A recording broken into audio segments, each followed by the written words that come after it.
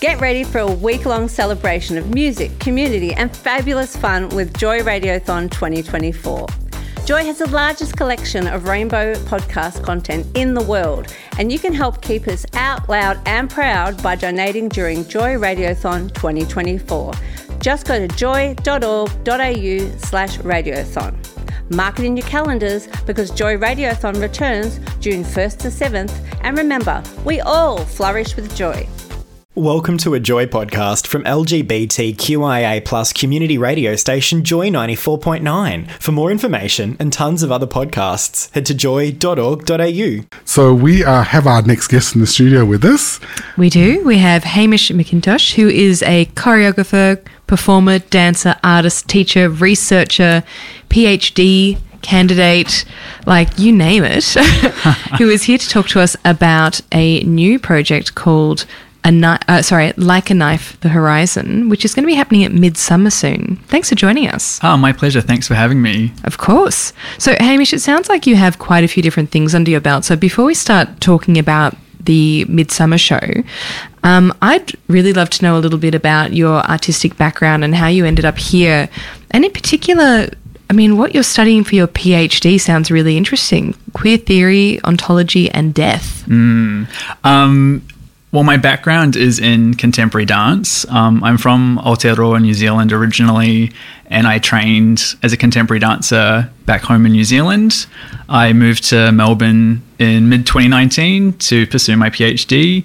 But broadly, my background is in ye old school Western theatrical dance.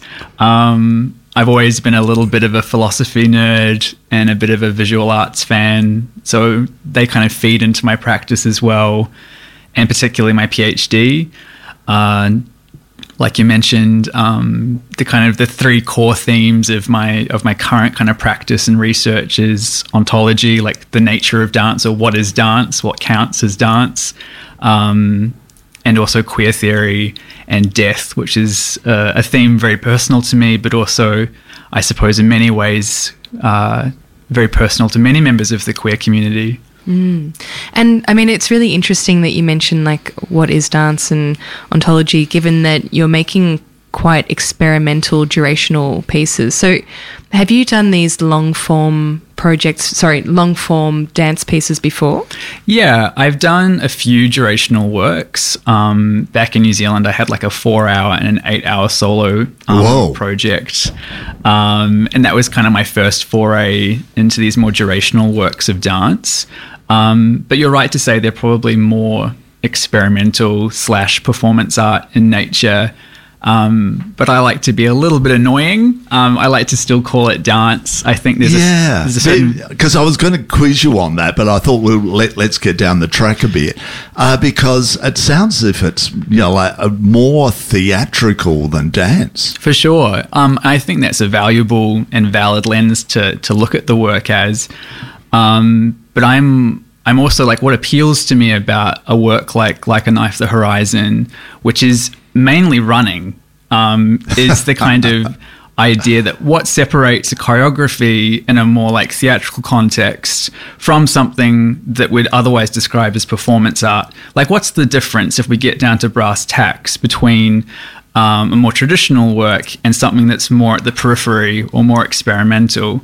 Because they still involve movement, they still involve bodies in relationship with other bodies, in relationship to time and space. There's a capacity for it to be about something, like a lot of dance works are. So yeah, it's a bit of a curiosity for me personally, but also as an artist. And do you find that people get a little bit confused sometimes with where you're going and what you're doing? For sure. Like when I tell people what I do or about some of my other works, you see their eyes glaze over. For sure. This work, like a lot of the imagery is a little bit weird, a little bit off kilter. Like the costuming for the work is effectively like Care Bears. And to kind of imagine 4 Care Bears running a marathon in the Melbourne heat is... yeah, like you already start to lose people at the first post. But there's, I think, when you nut it out and you talk to people more about it, I think people come on board.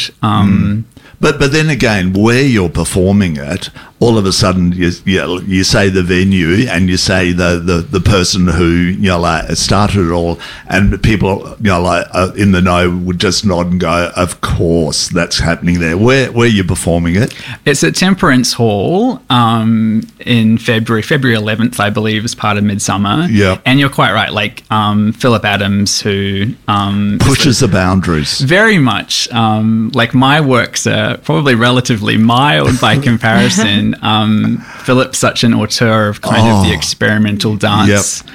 And you're like always wanting to push you as the artist a little bit further, and you came there through your PhD, is that right? That's correct, yeah. So Philip and the team at Temperance Hall very generously supported the exhibition of my PhD work in October of last year, and kind of through that relationship that we built exhibiting that work, there's been some really fruitful conversations, which has led to this project that I'm so excited about for Midsummer. Right. Well, help our audience if they don't know about what the hall's all about. What are you going to expect when you walk in there? Are you running a marathon with bunny ears on? Well, that's in your media release. Tell us what you're running around in circles. Running around in circles was the backup, but when audience members come to the hall in February, they can expect to see 4 treadmills kind of aligned in an installation. Okay. And upon each treadmill will be a different dancer, a rabbit, a frog, a cat, a teddy bear, running towards each other. So like the treadmills are set in this kind of cross shape. The dancers are moving across 5 hours towards this middle point that they'll never quite arrive at. And audience members are invited to watch them for as long or as short a time as they want to, just to kind of get a glimpse at this process of exhaustion, this gesture of exhaustion that we're kind of pursuing in this work. In the context of Temperance Hall, you might be thinking about, Philip's history and other artists' histories of making these queer-identified experimental works. I think it sits within that kind of, I don't want to say canon, but it sits within that kind of group of, All right. So if you're not reaching each other, the 4 runners, where's the queerness? Or is it just the extremeness of it? That's a great question. I think part of the queerness comes from the experimental kind of aspect of it. But as we talked about earlier, I'm really interested in death. And death has a unique kind of relationship, particularly in Western culture, with queerness. There are some scholars and theorists who talk about how a lot of Western homophobia, for example, stems from a certain fear of death, if you will. A classic kind of example would be the moral panic around homosexuality in the 20th century, the association between, for example, queer men and a threat, air quotes, to children. And long story short, this threat towards a certain form of life has come to mean that a lot of queer people are, at least in Western culture to an extent, kind of vaguely associated with death. Okay, I would never think that. Neil, you're... No, I have to think a bit more about that one. So you've opened a... I think that... I can get it. I see where you're going with that. I think even if we look back at like the late 80s, early 90s, when the AIDS was rife, there was so much stigma against homosexual men in particular. Absolutely. Well, it stopped me from coming out. Yeah, exactly. And so like death was absolutely closely related, and also just there's unfortunately so much violence in the world against people who are queer of any type. I think I can definitely see where you're coming from with that, but I don't have a PhD in it. So, well, neither do I. Touch wood that I get there. It's for sure a contentious kind of idea. But because, and especially for a young person like yourself, where you're not feeling that, like as Eve said about the back in the 80s with the AIDS pandemic, and and me as a man, coming out there. Well, I didn't come out. I didn't come out until I was in my 40s. So, like with you at your age, it's so easy. So that's why I'm really enjoying the aspect of it that you're looking back instead of looking forward in a way.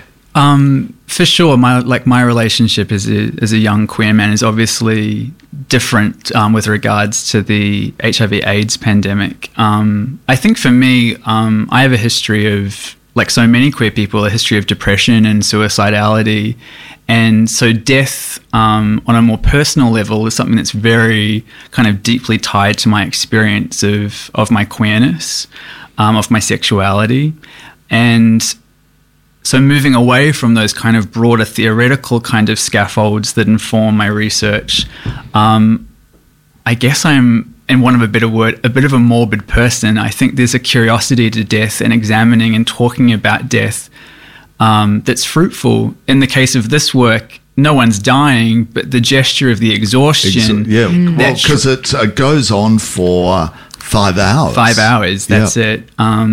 And we felt that a marathon would be a broadly understandable kind of symbol of like you see some people collapsing and like close to death in a way. But what I'm loving about it is the fact that it's a frog, there's a bear, there's a rabbit doing it. So there's a fun element to it. Yeah, I think it's kind of tongue in cheek, but it's definitely. I think when people come into the space and they see the installation, they see the performance, it might read a little bit less cute and a little bit more sinister. But I think, especially in the context of Midsummer, it's important to think about audience as well. Entertainment, or as well visual spectacle. Thematically, it also links back to this, talking about the idea of the capital C child and about how a lot of our society is geared towards children, towards reproductive kind of norms, if you will. So yeah, the kind of Care Bear outlook is a little bit of a sideways look at how kind of more heteronormative notions of what a family is and like what we should be working towards in terms of a future. A bit of a reference to that, maybe. Sound absolutely fascinating. And so you can come and go. You can come and go. You can stay for a minute or stay for 5 hours. There'll be you can walk around the space, around the performers. Okay. There'll be seating as well if you are keen to camp it out.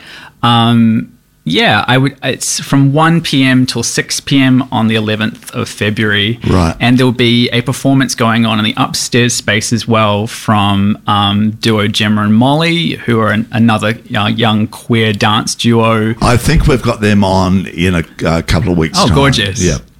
Gorgeous. All right. And where is Temperance Hall? Temperance Hall is in South Melbourne. I believe it's Napier Street. Pretty hard to miss. It's a good old-fashioned Temperance Society hall, beautiful heritage building, and I'll be on the ground floor. Brilliant. Well, lovely meeting you, and come back and tell us more when you've got other stuff happening. I'd love to. Thank you so much for having me. Thank you, sir. Thank you. We've been talking to Hamish McIntosh here on Joy 94.9, Sunday Arts Magazine. Thanks for listening to another Joy podcast brought to you by Australia's LGBTQIA+ community radio station, Joy 94.9. For more podcasts or to support Joy by becoming a member, donating or subscribing, head to joy.org.au. This podcast was produced by Joy Media. You can support Joy's diverse sound and diverse community this June by donating to Joy Radiothon 2024. Go to joy.org.au/radiothon. And remember, we all flourish with joy.